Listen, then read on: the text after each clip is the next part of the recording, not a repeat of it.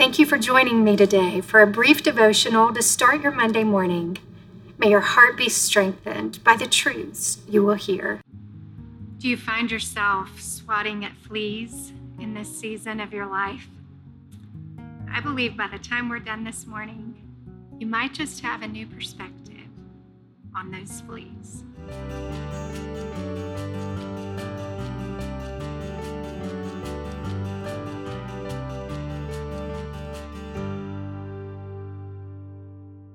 Good Monday morning.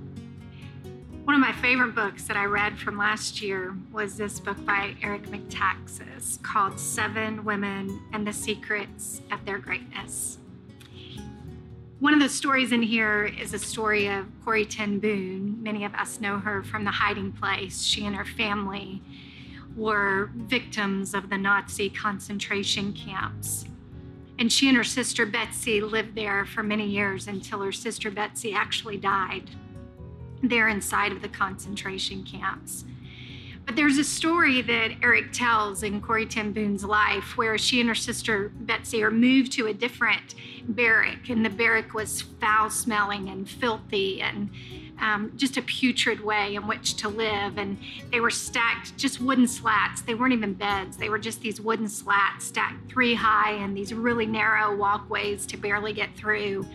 And the barracks were infested with fleas.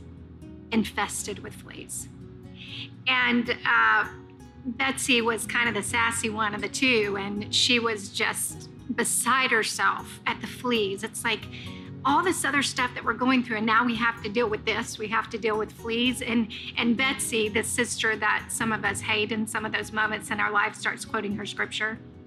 And so she tells her 1 Thessalonians 5, rejoice in all things, be grateful in all things, it says, pray without ceasing, in everything give thanks, for this is the will of God in Christ Jesus.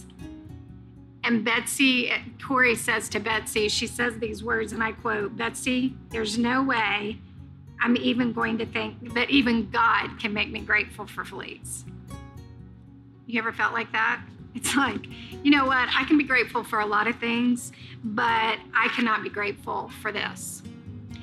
But do you know that it was those barracks where they would have their Bible studies every night and sing songs of worship, and had the guards come in and found them, they would have experienced even greater punishment than they already were going through. And yet the guards never came in, not one time. And so they asked the question, finally, Betsy asked one of the guards, why do you never come inside this barrack? What do you think he said? Yep, it was the fleas. They never wanted to come in those barracks because they were infested with fleas.